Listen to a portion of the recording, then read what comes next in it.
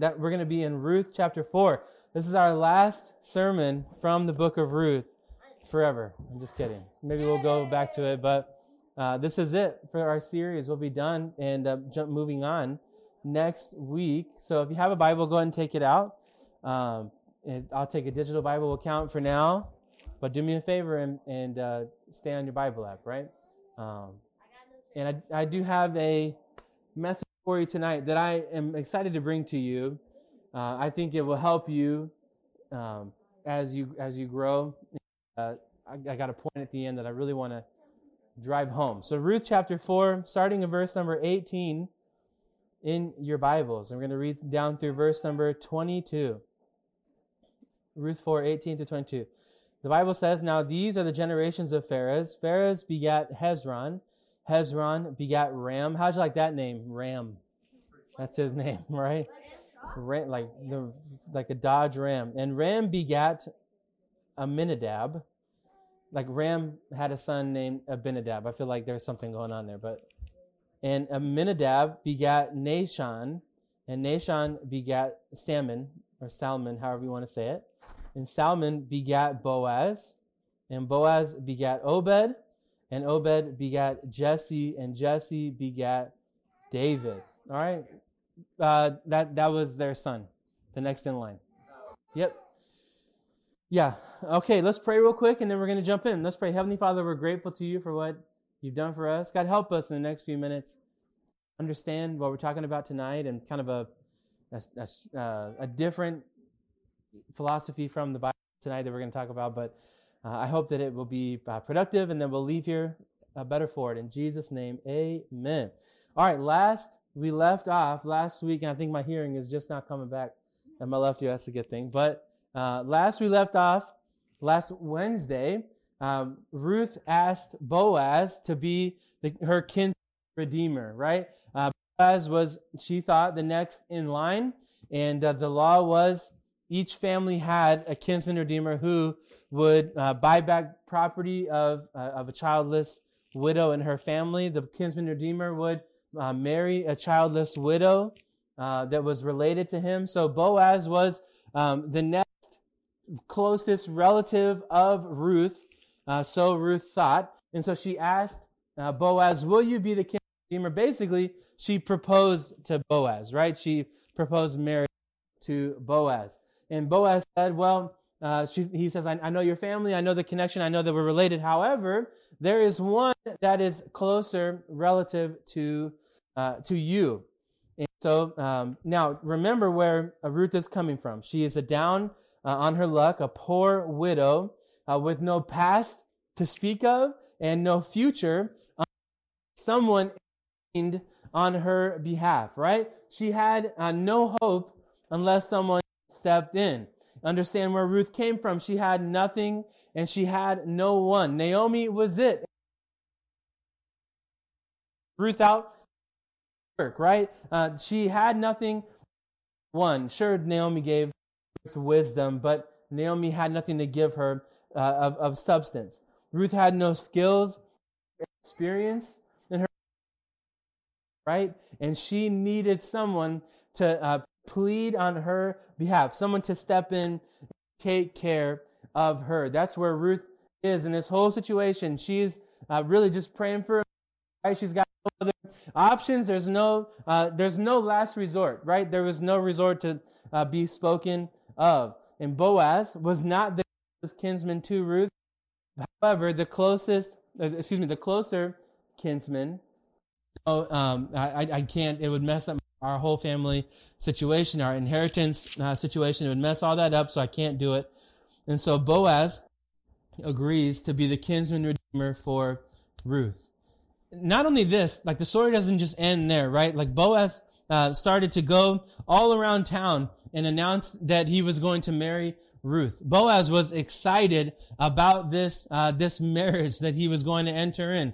He goes to the gates of the city where the important people sat, and he told them, I'm taking Ruth in, and we're going to get married, and we're going to live happily ever after. And he goes down in the highways and the byways, spreading the news that he was going to marry Ruth. He was excited about all this. Boaz was going to buy back the land of Elimelech and his family. Boaz was going to buy it all back. He was going to restore the family. And so Ruth, at this point, really before she kind of knew who Boaz was, probably had given up on marriage and on a family, right? Having children and all this. Remember when she stayed with Naomi after Moab, after it all kind of fell apart in Moab, and they came back to Judah, Ruth agreed to stay with Naomi, kind of a picture of her saying, you know, I have no place. There's no home for me, and so I'll stay with Naomi. And I can picture her saying that if something works out, it will work itself out. You know what I mean? Like, there's nothing I can do at this point. If God gives me a husband, He gives me a husband. If He doesn't, then He doesn't. But now this man, Boaz, who she has grown to love, wants to bring her into his family and take care of her. And Boaz declares this love streets as loud as he can. He wants the world to know about Ruth and about their love. And so just imagine the feelings and the emotions that Ruth is experiencing as Boaz is spreading the news in the streets of her love, of their love, right? And so she was probably, I picture like a Disney movie, them just running down the street, hand in hand, just shouting out, we're in love, and we don't care who knows it, right? That's probably what the scene looked like. And so their union, their marriage is blessed immediately, and Ruth is soon found to be pregnant, and shortly thereafter gives birth to a son. And so immediately their union is blessed. And this is proof of God on Ruth and Boaz. Those around Ruth and Boaz acknowledged how the Lord had provided for Ruth, how God seemingly plucked her from obscurity and miraculously gave her life and we are not unlike Ruth in this story, you and me, right? In a spiritual sense, is there a problem? Okay. In a spiritual sense, we are not unlike Ruth in this story. The Bible says that one in our sins. And we had no hope of redemption. There was nothing that we could do. Our destiny was held forever. We had no redeemer to step in for us, at least not one that we knew of. We were left with no recourse, and it was kind of us saying, well, if something happens, it happens. If we end up kind of left up chance. And did you know that on our best days, when we woke up on the right side of the bed and everything kind of went right for us that day, and we had a spring in our step and a couple dollars in our pockets, I love those days. Right? When I wake up and I'm in a good mood, and I go to throw a load of laundry in the washer, and a couple dollars falls out, and my day gets started off on the right note. Right? I can get McDonald's for lunch or whatever it might be. Those are good days, right? On our days when with what we have, maybe we give a couple dollars to somebody, or the days that we share kind words with those that are around us, maybe even those that aren't so kind to us. On our best days, the Bible says that our righteousness, the good things that we do on our best days, are as filthy rags to God. And righteousness is as filthy rags to God. Just to give you a complete picture of what that looks like, what the meaning is behind that phrase "filthy rags" literally means like the rags that you use to clean menstrual blood, right? Like it's like a used tampon. That's our best days. You know what I mean? It's gross. It's meant to be gross. The whole point of the picture, right? Like on our best days, without God, without Jesus, a part of our lives, on the good days, that's like it's nasty and it's gross, and nobody would want to touch it, right? Like you could pay me enough to touch my best days. You know what I mean? That's what God says about our best days. Without Him, without the Holy Spirit inside of you and God a part of your life, at our dead level best, we have no hope and no future and no purpose for our life on our good days. Imagine what our bad days look like. It's a good thing that God planned a way for our redemption from the beginning.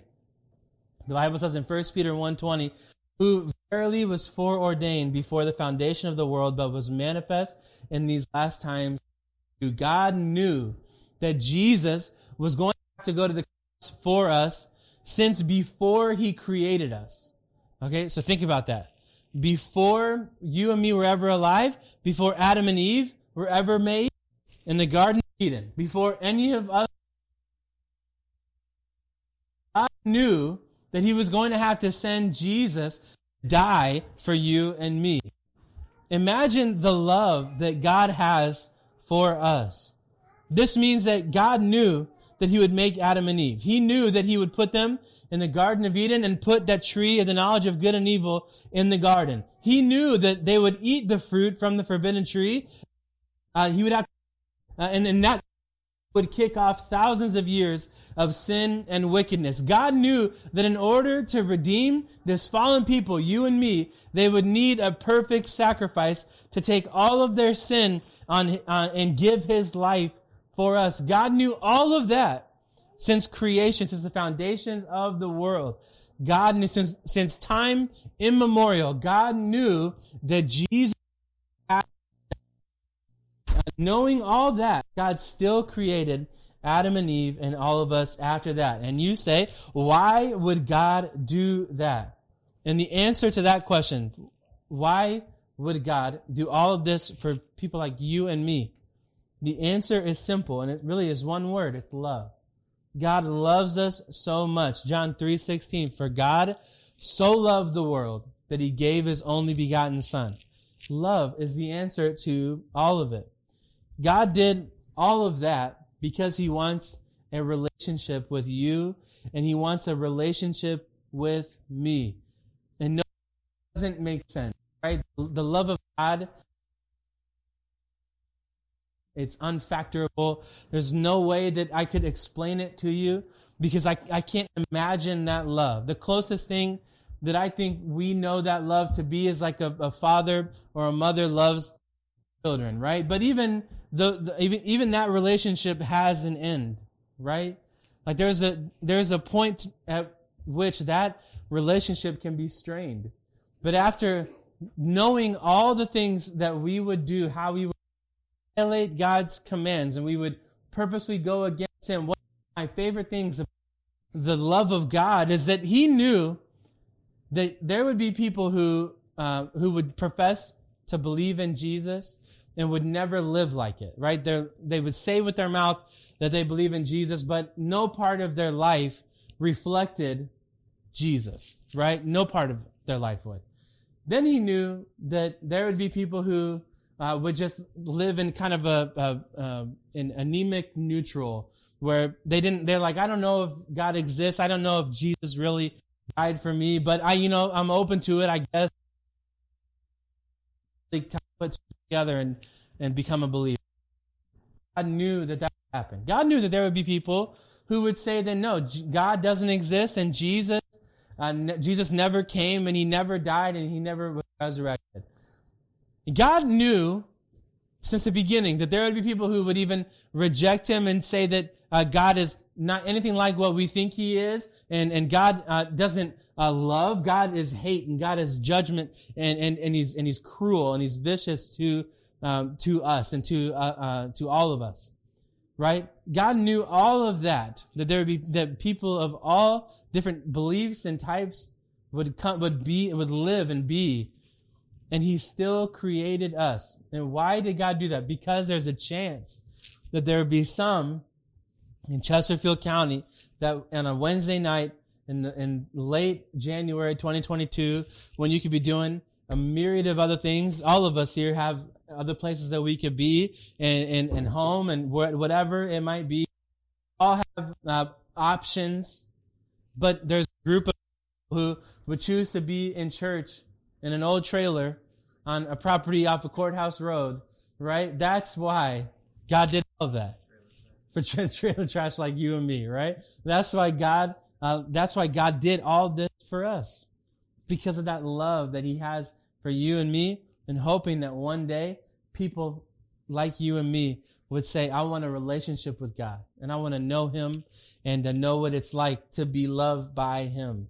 God wants a relationship with you. I don't understand why He loves me, but I know this. I can look around at this world that God created and see the beauty of it, right? I can look up at night and see the stars and the wonder of it all, right? And I can understand a little bit of the love of God, right? I can look in my life and see parents that love me and siblings that sometimes still call me, right? And when I come home, beautiful wife and two little girls that call me dad and still love it when I come home, right? They still freak out and say, Daddy, and run to me when I come home. I a little bit of the love of God. When I show up on a Wednesday night and see adults who I get to serve with and see teenagers who are so faithful to be in their place and who I'm so proud of, I understand the love of God. When I see all of that and more, I can come to no other conclusion. All of the things in my life that God has given me, I can come to no other conclusion but that God loves me. There's no other explanation for all of it. It's amazing to me that some people could say, look at their life and see the blessings that they have and the good things that they are blessed with, right? And they say that's just explanation for it. I can't tell you why it happens, but I can tell you this, right? I know that God loves me, and that's why we have all of these things. And God loved Ruth and had it all worked out from the very beginning. If you remember the verse read in the beginning of this message, the verses that we read, you saw Boaz's name in the lineage of David. I'm going to take a look at this one more time. Verse 21 of Ruth 4, and Salmon begat Boaz, and Boaz begat Obed, and Obed begat Jesse, and Jesse begat David. And that's King David, like the King David. And you see Boaz's name in the lineage of David. The son that Ruth had was the great-grandfather times 28, right? Like great, like times 28. He was the great-grandfather of Jesus himself. Ruth was in the lineage of Christ. Isn't that an amazing thing? This girl who had nothing, had no one, ended up in the lineage of Jesus Christ himself. That's really cool, isn't it? Like that's amazing. Don't you think that God had this all worked out? This is the plan all along. Ruth's life is a beautiful picture of the providence of God and how He was always in her life. Maybe she didn't know it. She didn't come from a country that was filled with believers, right? And of Jews that believed in God. That's not Ruth's testimony. However, at the end, I'm sure she could look back and see how God held her in His hand the entire way. And at the end, it was all worked out. And then she could trace back and see how God planned each step. And just like Ruth could, you and me can all look back at the blessings that we have and see how there's no other way that we could have all of this other than God directed it all. And God's providence, how God cares for us, was evident in all of this. And that's an amazing thing. Let me encourage you tonight. Take a moment every once in a while. I do this. I'm sitting in my office or sitting at home even. It's like 1:30 in the morning. And I'm working on school. And I'm frustrated and I'm stressed out because my classes are insane. Just like I'm sure sometimes you guys feel. And you're working on homework and it's late at night and you feel like you're not understanding it. And you're never going to, and it's like it's boyfriends and girlfriends and else and the stress of life, right? Take a moment and evaluate. Count your blessings. Count the things and name the things that you have going for you. Because I know that if you're in this room tonight, you have one thing going for you. I'll give you a couple. You know that God loves you. You know that Brother Damien loves you. The youth pastor loves you. You know that each and every single one of these volunteers and these workers love you as well and want the best for you. That's a big blessing. You got people on your side, people that care for you. And a lot of people don't have that. You do. That's a blessing that God has given you. Take opportunities about how good God has been to bring you to the place where you are. Let's pray. Heavenly Father, we're grateful to you for the blessings that you give to us. I pray that at the end of all this, and maybe at the end of the day, we would take a moment and count the things that you have done for us. And God, I pray that we would be overwhelmed by your love. And we're so grateful for what you do for us. And we pray that you'd help us to live like we are. In Jesus' name, amen.